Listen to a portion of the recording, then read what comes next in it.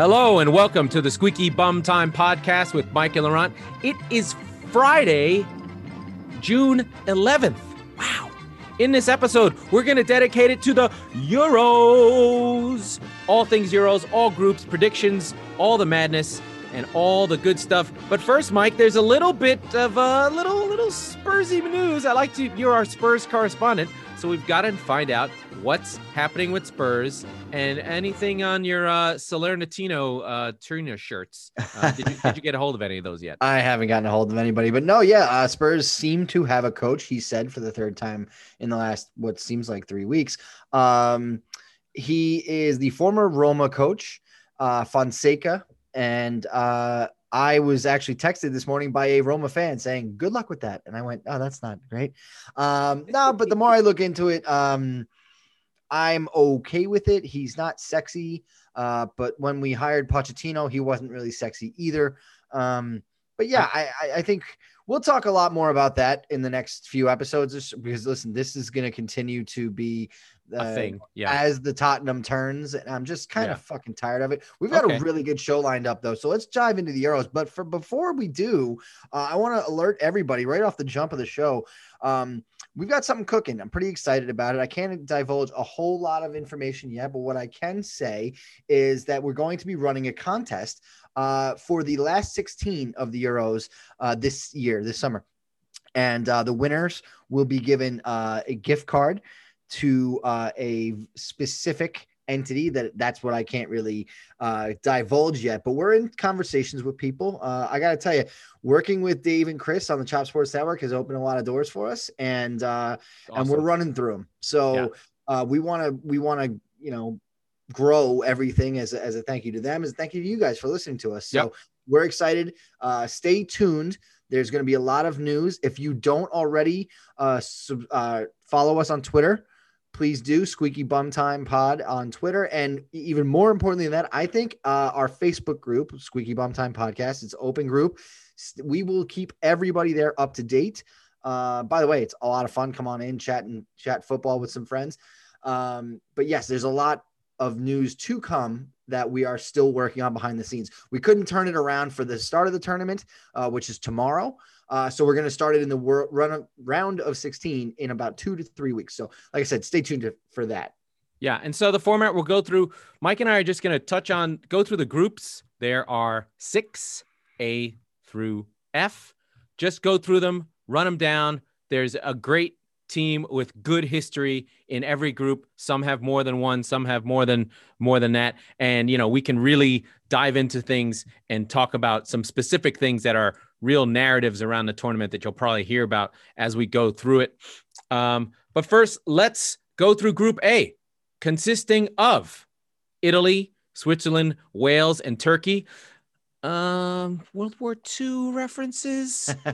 Italy, Switzerland, nothing great. No victories there. We'll talk about Gallipoli maybe with Turkey, how they defeated Winston Churchill's grand plan to open a southern front for the English in World War I. Didn't go well at all.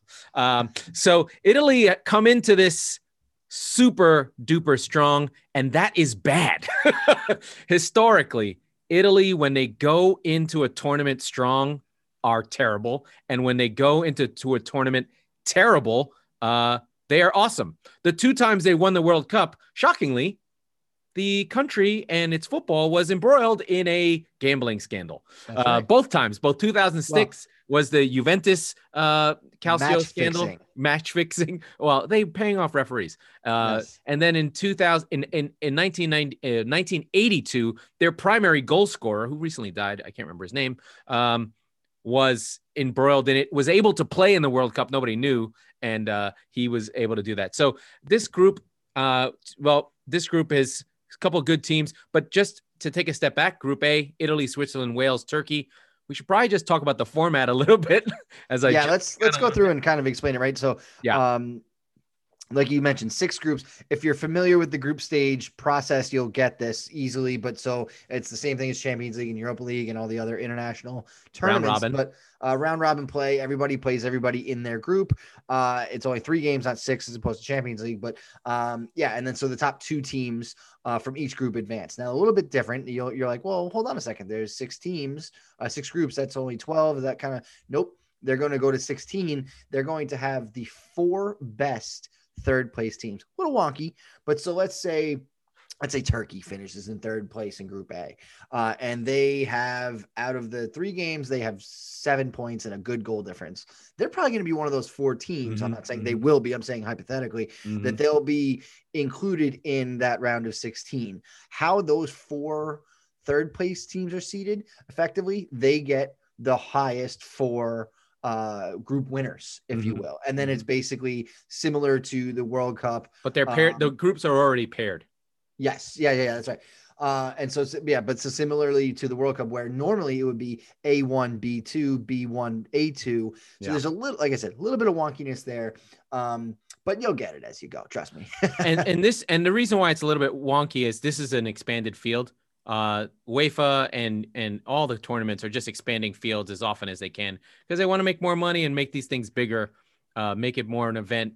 You know, it used to be these cups started with like 8 teams or they started with just the 16. They went straight into knockout. So this tournament is the first time that it's been at this size.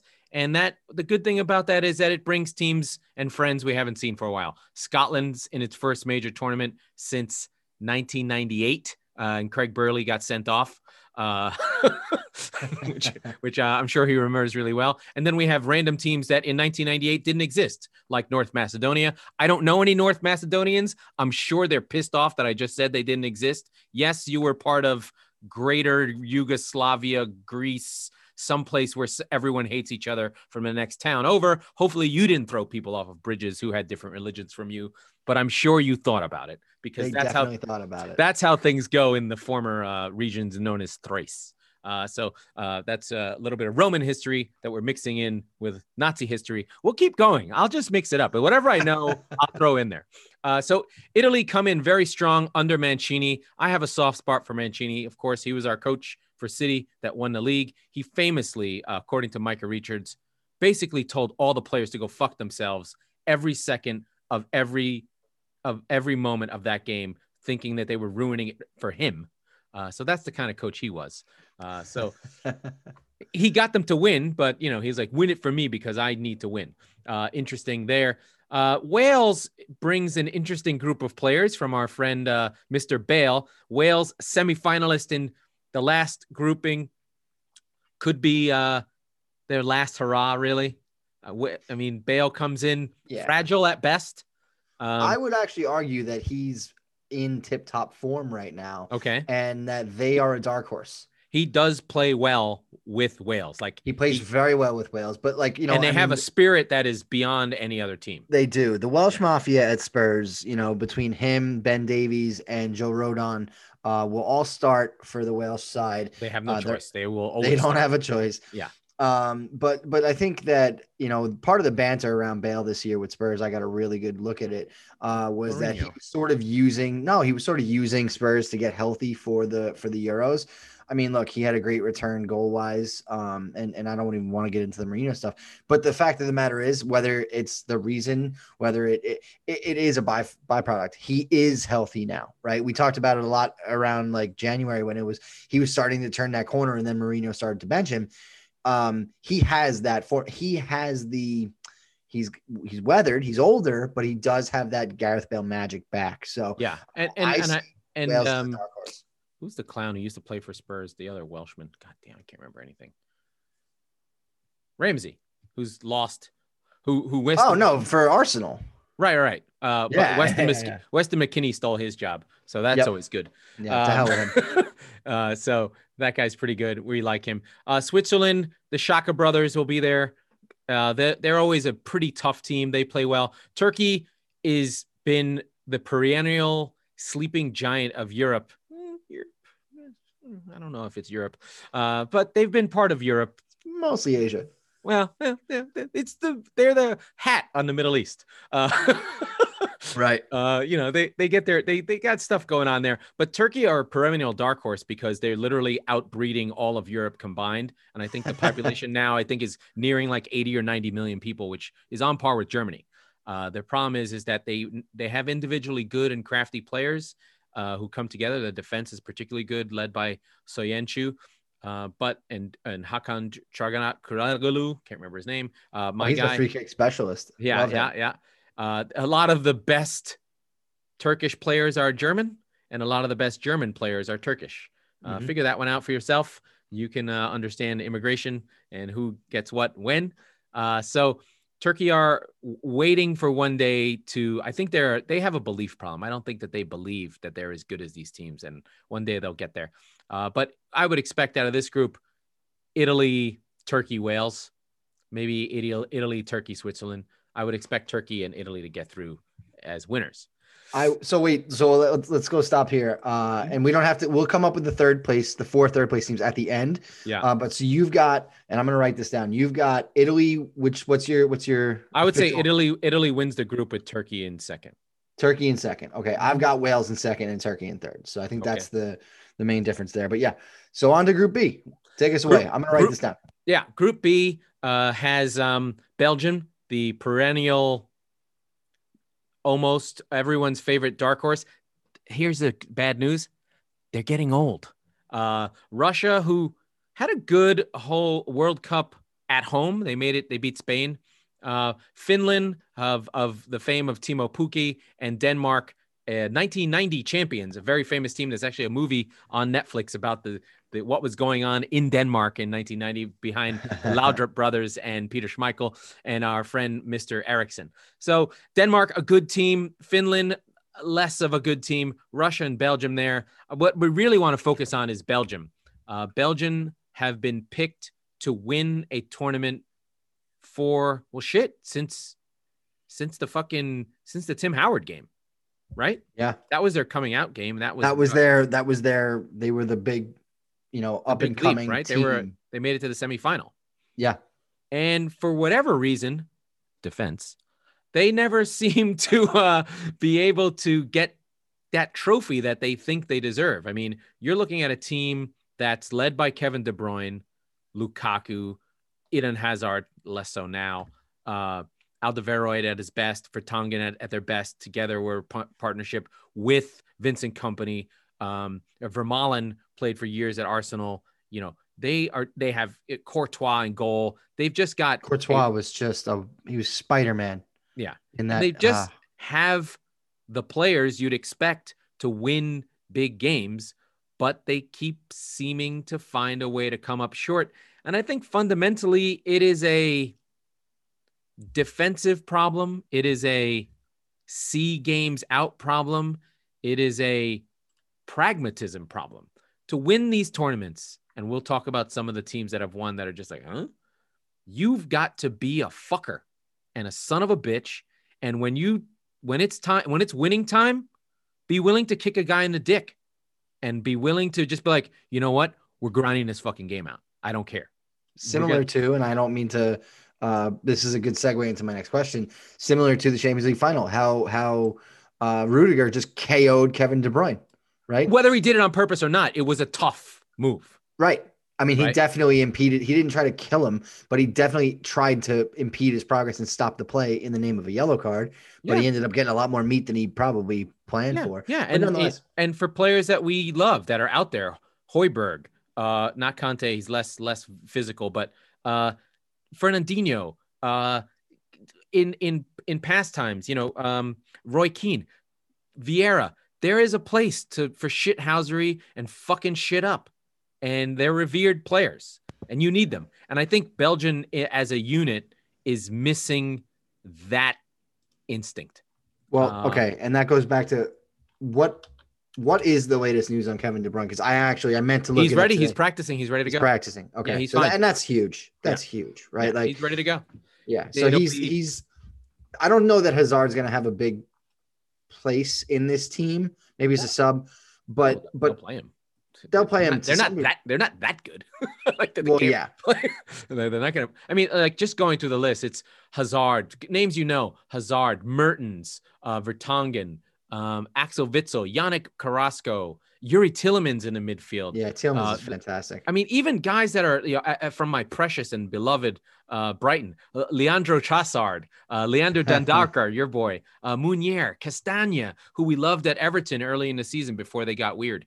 Benteke, Dennis Pratt, Origi, just names that are in the Premier League. So one of the things that's great about following the Euro is you start to see your guys and you're just like, oh, that's weird.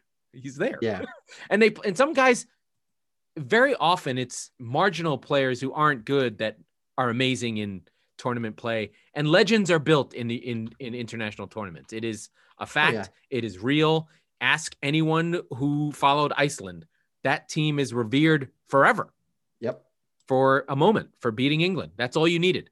For me going through, I'm going to go Belgium and Russia just because I think Putin will cheat and find a way to threaten someone's family.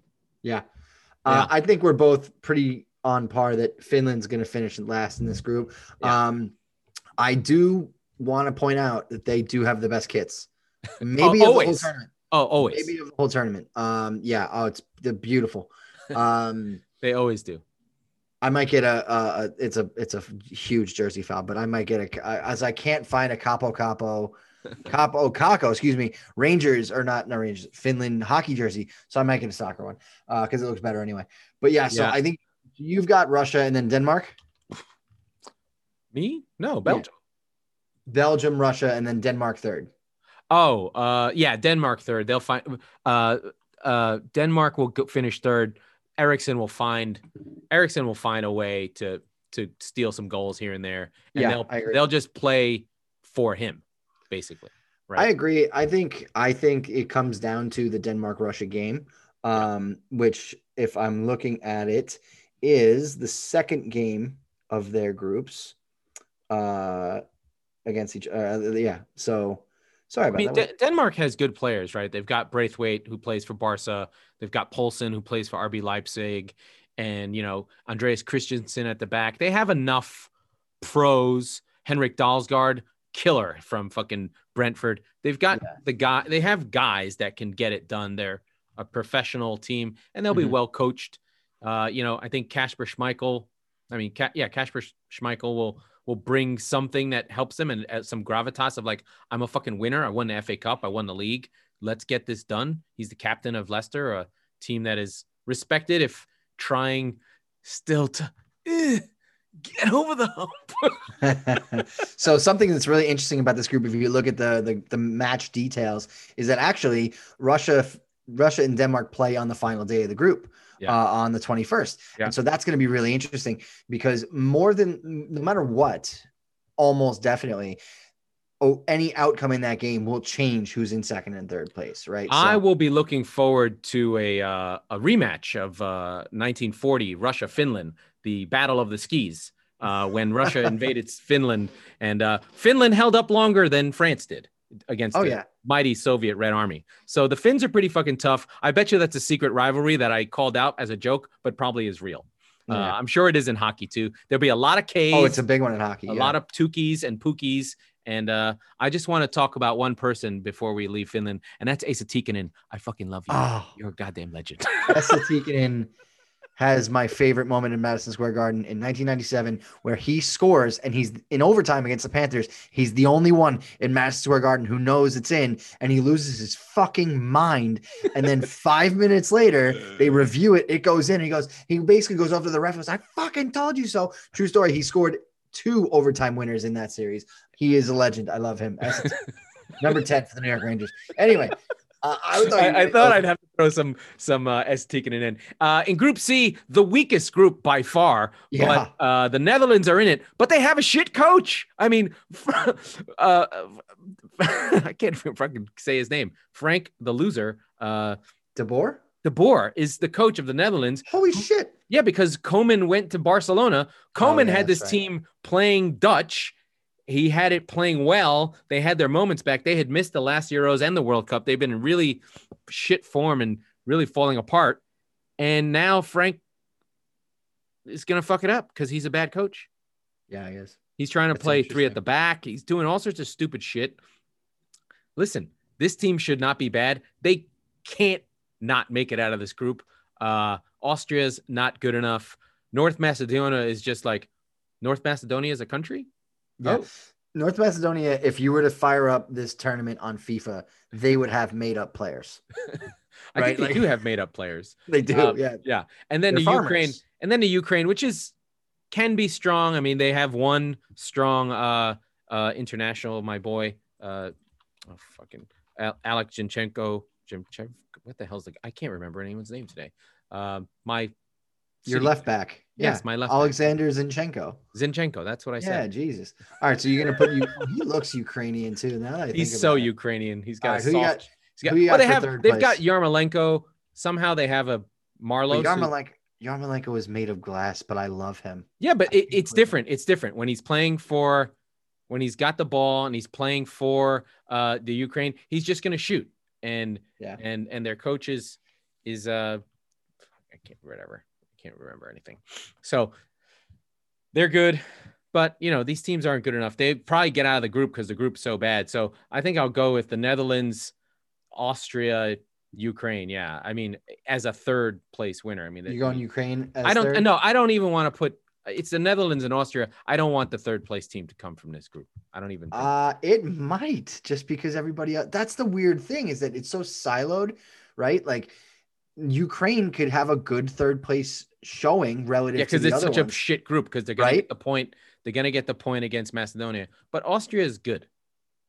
Yeah, no, I'm not saying that, but what I'm saying is like, it's such a weird dynamic that like, we'll talk about some of the other groups that are strong all the way through, where they might beat the shit out of each other and hurt the group in total for having a third place entrant. So, yeah, but yeah, I mean, it's a tough one. It's a tough group. It's North Macedonia. I'm wearing my Gunnar Stahl Iceland shirt, and it just occurred to me that they are not the fighting Gilfies are not taking part in the tournament this year, and that makes me sad.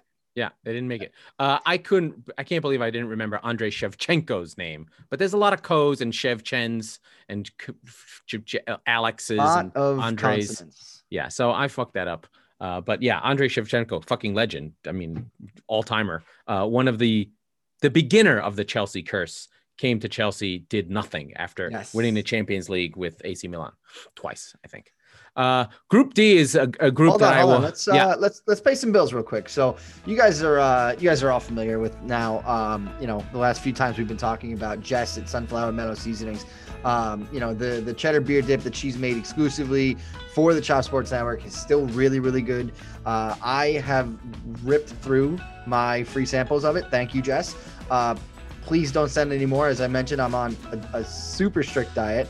And I just can't do it. But it's unbelievable. Like we mentioned before, we're recording later tonight than normally, and I'm starving. So I kind of wish I did have some of it. But yeah, like I said, go to sunflowermeadowseasoning.com. Their entire lineup of products. It's all really, really great stuff. This Jess is a wizard. But yeah, especially the brand new cheddar beer dip. Definitely take a look at that, guys.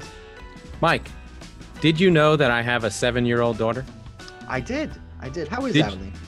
She's okay. She's sleeping. Did you know that children are very goddamn expensive? You have to plan for their lives, for the rest of their fucking lives, because children aren't allowed to have any responsibility to do anything anymore?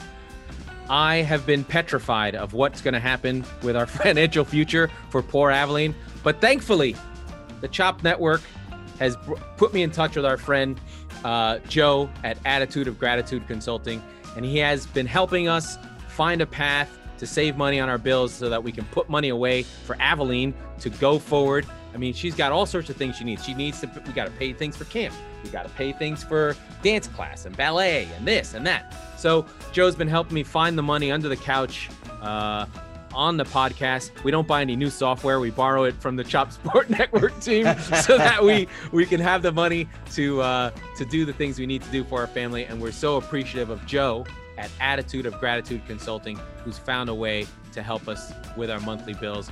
Visit Joe at Attitude of Gratitude Consulting for more info. And if you have kids, you know what I'm talking about. He's going to find those nickels and dimes to help you use in the way that's more useful than fucking spending it on coffee. That's for sure.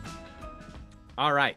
On to the groups. Hold Mike, on. I didn't give my Group C predictions. I do think Netherlands wins. I honestly, I really want to go against that, but I'm not going to.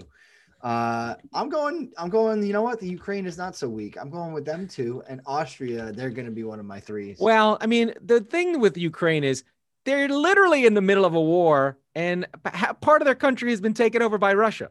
So maybe they've got a little fight in them. Maybe they're seeing a pairing with Russia somehow, some way. Maybe they can't fight on the ground and they can't use the N-word in Hunter Biden emails, but they can find a way on the football field to get themselves moving forward. So hopefully they find a way forward, because I really like my guy, the team, and they're always a good little team, especially the Ukrainian league champions Shakhtar. Always been a trouble for City. So they're always a nightmare in Champions League. One other thing on scheduling for that, the same day as Russia and Denmark, we've got Ukraine and Austria as the appetizer to that. So really interesting couple of games towards the end of the group between teams we expect to be more or less in the same spot. So, all right, hit me with Group D. Group D is a really good one. Well, Group D is where we have some real connection. You've got Croatia, finalist in the World Cup. You've got England,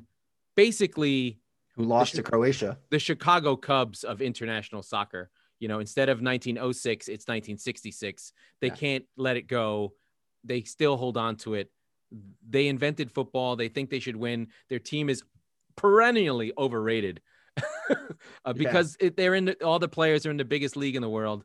We have Scotland and their 14 left backs versus England's 9 right backs, and the Czech Republic, who are spicy because they've got Souček. They've got all the guys from Spartak and Slavia Prague who've been playing together. And they're one of those teams that's got that cohesiveness that makes it tough. So it's a strong group, heavy with 2 at the top and then heavy with 2 at the bottom, who are evenly matched. The Czech Republic famously in 1996 made the final. So that's something to keep in mind for you old school heads, remembering Paolo Poborski's goal to get them through, his headband, his hair. Of course, back then, if you had a good tournament, you simply got signed by Man United. Be like, who is he? I saw him in the Euros. He's fucking awesome. And then the guy would just fade. And you'd be like, oh, I guess he's not good. This is a historical thing that happened. So really keep an eye on someone who pops. Think of James Rodriguez. He just became a superstar. And it's like, you're not a superstar. You're a guy who has a good left foot. The last one from the Euro I think of is Renato Sanchez. And he was like, everybody's like, he's the next Ronaldo. Hey, no, he's not. Like, yeah, he's not even the next. I don't know where he is. He's lost. He's in the French league. I think he's is he at Lille. Rennes? Oh, was he at Rennes? One of them. Something with 2 letters that's short. Yeah. But yeah, I was like, oh, that's where he went. Because he's a name that I have in the back of my head because of his performance at the 2016 Euro. Yeah. That fucking what's his face's shit has it. He's at Lille. So he's a champion.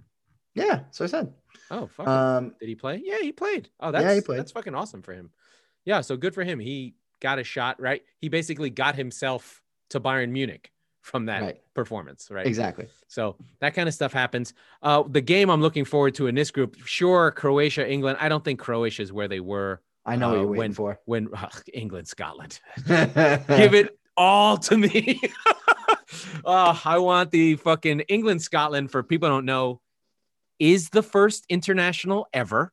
I think it was 1870, 1860, something like that. And the history of football, I'm going to give everyone a history lesson. The English only played soccer by running with the ball to someone and trying to go past them. So they played a dribbling game. the Scottish, being not as good, were like, how about we just pass the ball around them? And they effectively invent modern soccer. And it's because of them and a team called Queen's Park, not Queen's Park Rangers, but Queen's Park, where all these Scottish guys were learning that, which literally was called, they played the passing game. This is before the offside. This is before lots of shit. But they invented modern soccer, and all the great early soccer players in England before it was professional and they had to fight that out were Scottish.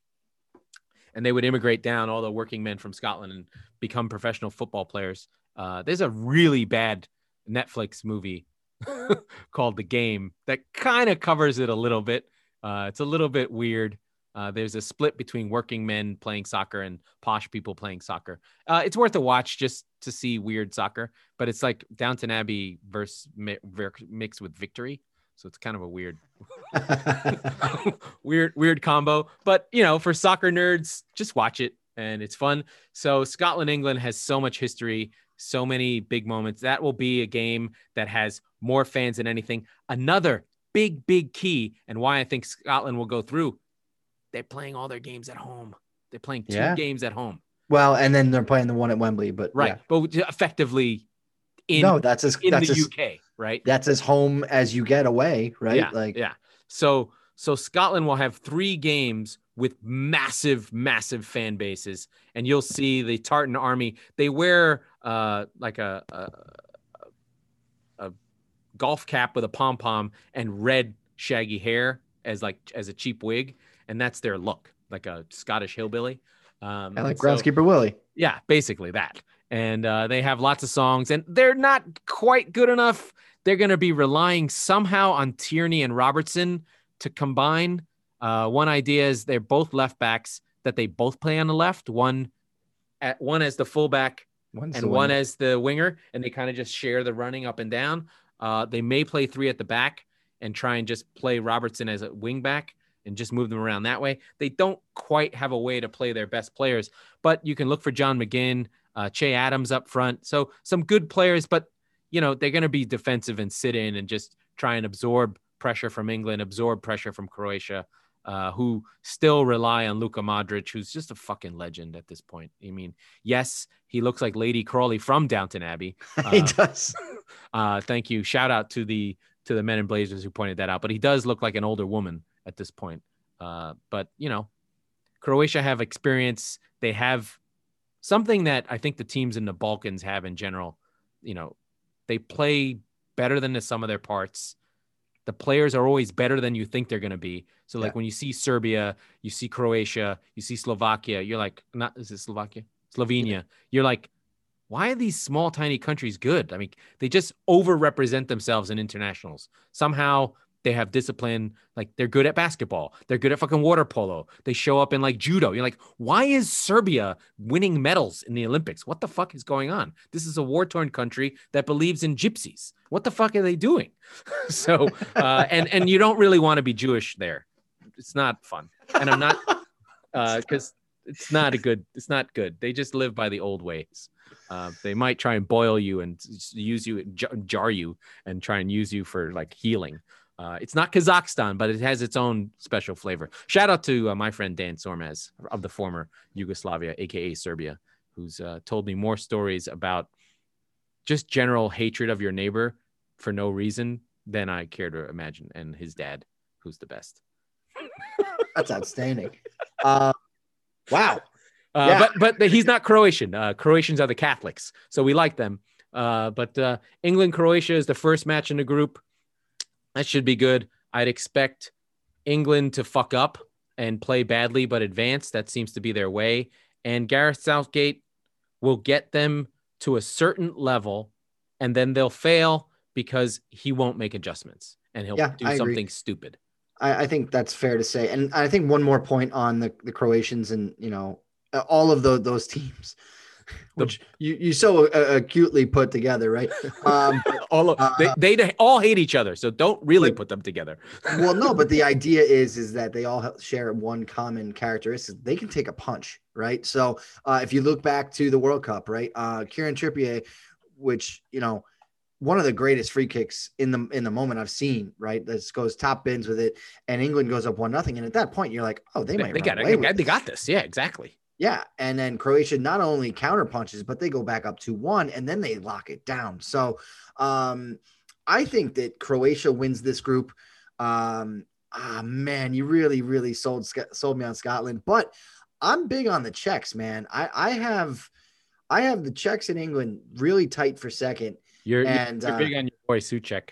I like Thomas Souček. He was in my team of the year. I played him as a winger in my team of the year, like an idiot. It didn't matter. Did you know he did not miss a minute in the Premier League?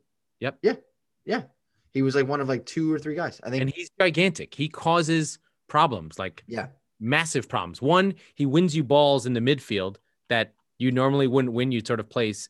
You'd be like, well, that's a striker's ball. Well, we're doing it. We don't have to kick it long. We can kick it in the middle where there's actually more bodies and we can win second balls. And then the other pieces on set pieces, the guy's fucking lethal, right? Oh, yeah. And you've got Modric and him. Well, sorry, wrong team. But you've got, you've got him there and you have Kufal, who's probably going to take the corners.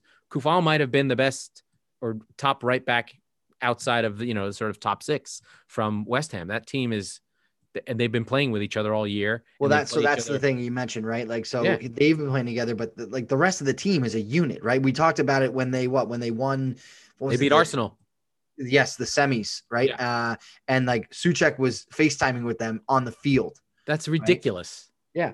So they're really tight, and I believe in that togetherness. I think that, and it'll be tough. It's going to be tough. The thing you got to remember about these groups is it's 3 games. One thing goes wrong. If England loses to Croatia, they're in deep shit. Yep. Right. So I think right off the jump, I think on the flip side, you could go through on 3 draws. Oh, absolutely. Yeah. But and by that math, so. But I think you start with Croatia beating England and everyone in the nation panics and subsequently blames Harry Kane. And then no, you forgot Raheem Sterling still plays for England. Yeah. And he has a special characteristic that's different from Harry Kane. Their second game is going to be that blood feud against Scotland. And then they finish up with another game. This is going to be on the 22nd. I'm not going anywhere that weekend, man. I'm going to have some fun. Yeah. It's going to be the Czechs against England at Wembley, while Croatia and Scotland is probably not going to be much there in that. But while they play across the way there in Glasgow. Yeah, it's going to be pretty incredible. I'm looking forward to that. My picks would be, I'm going to go England, Croatia, but I don't feel good about England. If they went out, it would be a catastrophe, but it could happen. Yeah, easily. Absolutely. Easily. Who we got for 3? Scotland. Do it. Yes. Thank you. I'm just going to do it. I don't care. I don't want to, but it is a tough group, but it's an interesting group. And then in Group E, Poland, Spain, Sweden, Slovakia, all name brand. Spain is the powerhouse there, but they're weird. Like they've got COVID problems. None of them are practicing together. They've got everything is separated out. They've got all these protocol shit going on with them. So they're kind of a mess right now, but they are Spain. They still have that Spain thing where they pass the ball around. Luis Enrique is the coach. He's a good coach. He cares. But again, are we really going to rely on Morata to score goals? They're just going to pass the ball around and Morata's going to be offside. Right? That's just how it's going to be. Yep. I mean, I could see someone like Ferran Torres from City, the youngster that we got from Valencia this season, who had moments. He had a hat trick against Germany in the buildup. I could see him becoming a star. I think he needs to feel mature. I think it's a confidence thing, but he's clearly supremely talented. And then one thing about Spain is there will be no Ramos. A lot of the old guard are getting sort of phased out. But Spain are still the class here. Poland with Lewandowski, they are usually worse than the sum of their parts. You're always like, Poland, why aren't they? Oh, I guess not. I think it's one of these things where you find out how much midfielders matter because Lewandowski just doesn't get on the ball. They sit back and he tends to be on his own and doesn't get to do much. Sweden, we were robbed of Zlatan. He basically out for the year. And I think he at this point, he'll probably try and keep playing, but at this point he's kind of in trouble. He may really never play again at this point because he had quit from the Swedish national team. And then when they made it, he joined back in. That's dirty. But hey, he's Zlatan. He can do what the fuck he wants. He can do that. Right. So they play Spain, then Slovakia, then Poland. That Poland-Sweden game could be massive for them. But they have good players. I think the one to watch for this team is a guy called Alexander Isak, black guy from Sweden. It happens these days. But he had been at Dortmund, flamed out. They had, you felt like it was one of those moments where they found someone, but he had a great season with Sociedad. Not surprisingly, I think David Silva was in the midfield there and helped him out. That's strange. There's that. And then my favorite player, because I think his name is Forsberg, and I just remember him, is Emil Forsberg, plays at Leipzig. He's just, every time I watch Leipzig, I love him, and I want him to not be playing at Leipzig because I think he's fucking amazing. But this is a team that's tough. They have history. They've been in a World Cup final many years ago against Brazil. So they're interesting. I like them. Slovakia, also interesting. It's part of our Balkan crew. Slovakia's got good players too. It's always these same things. You're just like, wow, shit, these teams they still have Hamšík and some of these guys that are still can do things. But again, it's too bad. I mean, it's like, could we combine Yugoslavia again? Because I think they'd be good. Or all the blood feuds of 1,000 years will come back and some guys will be hanging from their lockers with the other guys saving them because they're praying in a different language. Who the fuck knows? But Dubravka from Newcastle's their goalkeeper, hell of a goalkeeper, kept them in the league, to be fair. He did. But just, I think Hamšík will be the big one there. Yeah, they don't seem to have the horses as I just looked through their roster. Just not enough there. I do remember that Skriniar, I think, plays for somebody. Inter. He plays for Inter. Right. Yeah, he's good. He's very good. He's only going to be as good as who's next to him, though, and nobody here is really screaming at me. Yeah, I like Sweden. Yeah, Sweden is the better of the teams. Yeah, I want to see. Look, what we talked about, players becoming stars in this tournament. You gotta know that obviously there are some players who are basically their teams, and that's what's true in Poland, right? With Robert Lewandowski. Get on the ball. No, I know, but what I'm saying is when I think through who I think is going to get through the group is not who I want to get through the group, because I want to see Poland go on a run. I want to see Lewandowski put them on his back. And we, again, it's 3 games. It could happen, but I don't see it. You need luck. Yeah, you really do. So I'm going to go with Spain's got their own problems, but they're still Spain. They're not making it. Yeah, I would go Sweden 2 and Poland at the 3. And then who you got? Obviously Spain 1. Yeah, Spain and Poland, and then I'll give Sweden the turn. I can't see them making it. I mean, all right. Slovakia doesn't have the horses. We don't have a single group that's exactly the same. Although I kind of do. We did not mention our friend and Spurs target, Marcel Sabitzer from Austria in the midfield. So I do I think I might go back on my Ukraine, but that's okay. We'll talk about it later. Before we get to Group F, because Group F is a doozy. Laurent, I want to take it back to 2006 for a second. Oh, God. We're talking about France. So the most famous World Cup final probably ever. Yes. France, Italy. Huge matchup, right? Yes. First half is going by. It was like middle of the first half, I think, right? Zinedine Zidane, Thierry Henry, David Trezeguet. Like, this France team was just unbelievably fluid. They were loaded, but bad in the tournament. Weird. You know what's actually, because and Zidane had kind of not wanted to be in it, and they were listless, and he put the fucking team on his back.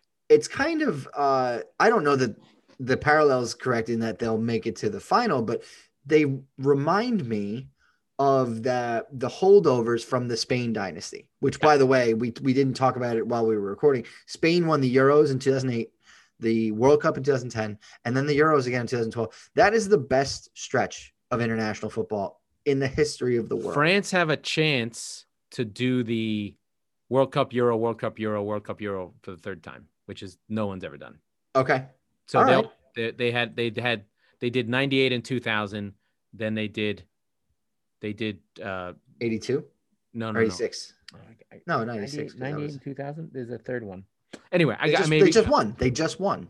Right. So they may be able to do World Cup and then Euros again. So, yeah. And then, okay. Yeah, they're getting there. So we were getting there, right? We were talking about how this loaded France team, like I said, kind of coming to the end of their run. Yeah. But they get to the final. They play a terrific Italy team. That was cheating. But so I'll give you the floor because what happens next? Yeah. So it's a famous GIF. It's famous for everything. Basically, it's in extra time. Zidane is amazing. Like, just, it rarely happens in football where an individual player, and I did not have good soccer literacy at the time, where you're just like, what the fuck? Who is that person? And, I knew who Zidane was. I mean, all French, even a little bit, you knew who he was, but he stood out. It was different. It was Messi-ish, but not at the final third in the midfield. He'd take the ball from the defenders and just go through the rest of the team and set up the next shot, or just control the ball or keep the pace of the game going well. And Italy was in full shithouse mode. They were, it was still, Chiellini was still there. Fucking Chiellini. Fucking hate him. Chiellini.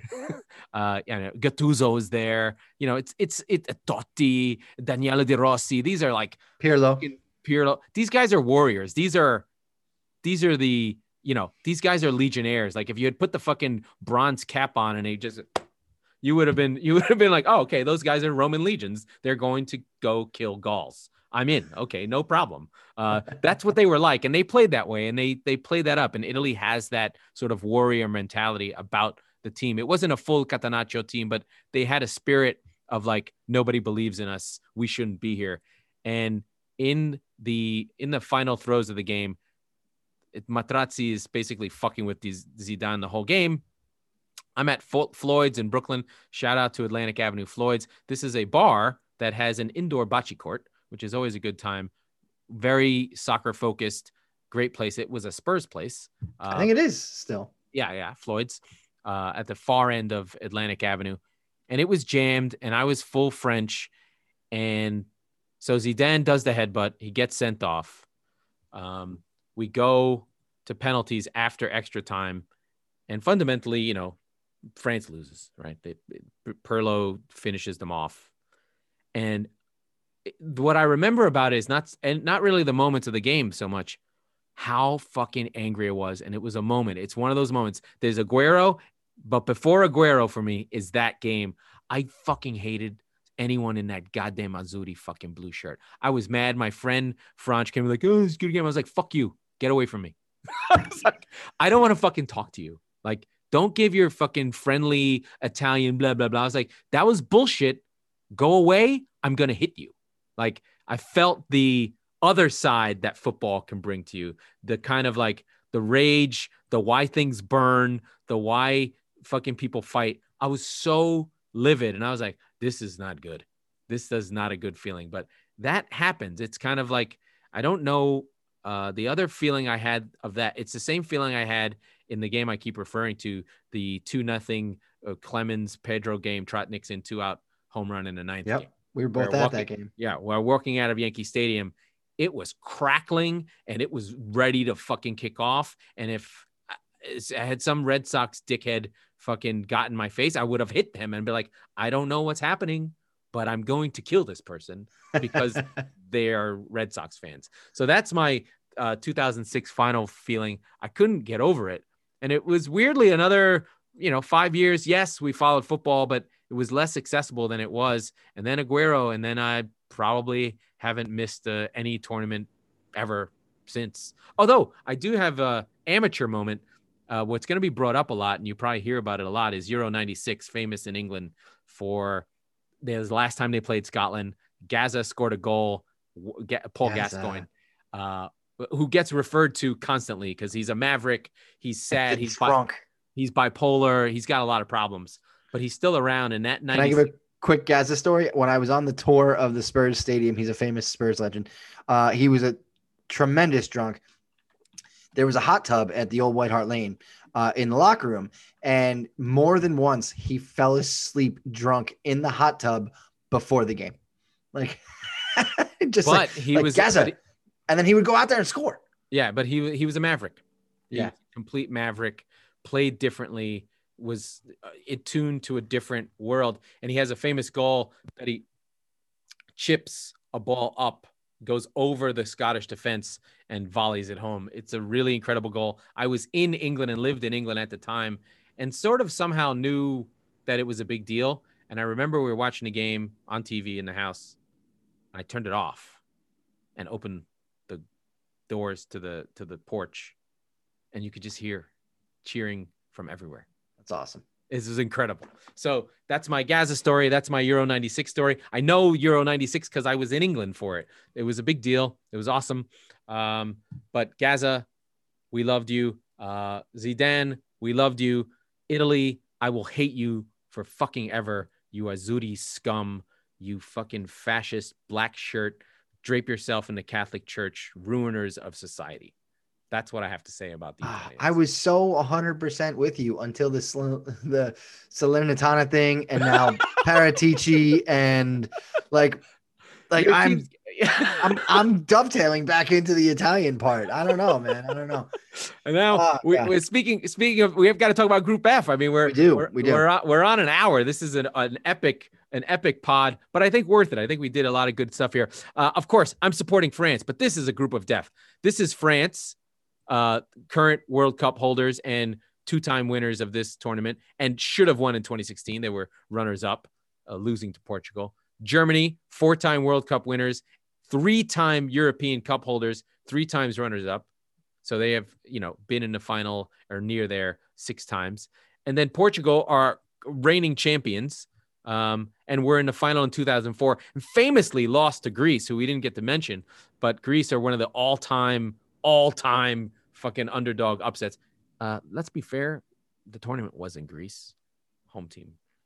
So that matters. And then Hungary, who have a lot of history in football, as in Puskás was from Hungary. Mm-hmm. They famously basically created modern football. The Puskás Award for the greatest goal is a Hungarian. And there is and basically the Soviets destroy Hungary after World War II, and they never are a football power again. But Hungary is a historical world power, and it's good to have them back. They will play at home in full stadiums because Orban apparently thinks that coronavirus never existed. So it's just like, hey, Hungary's open. There's no coronavirus here. So Hungary will be in front of full fans in full stadiums at home. For 2 of the 3 games. Yeah. Yeah. So they give 0 fucks. Yeah. And good on them. That's the only way that they're going to be able to have any competitive balance or any flair at all in this group, which they're still not going to. No, they're going to get annihilated. They're going to get their shit kicked in 3 times for sure. You've got France first.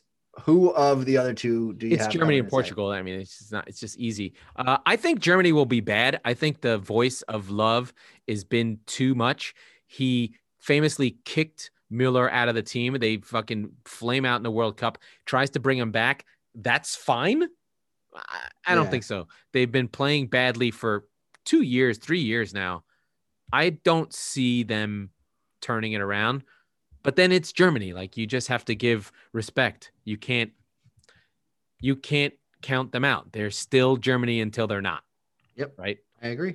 And then the French team, it's just a wagon the whole way through. They're so great. The only thing that I can think of that would fuck them up is Deschamps is a little weird, right? He's very defensive.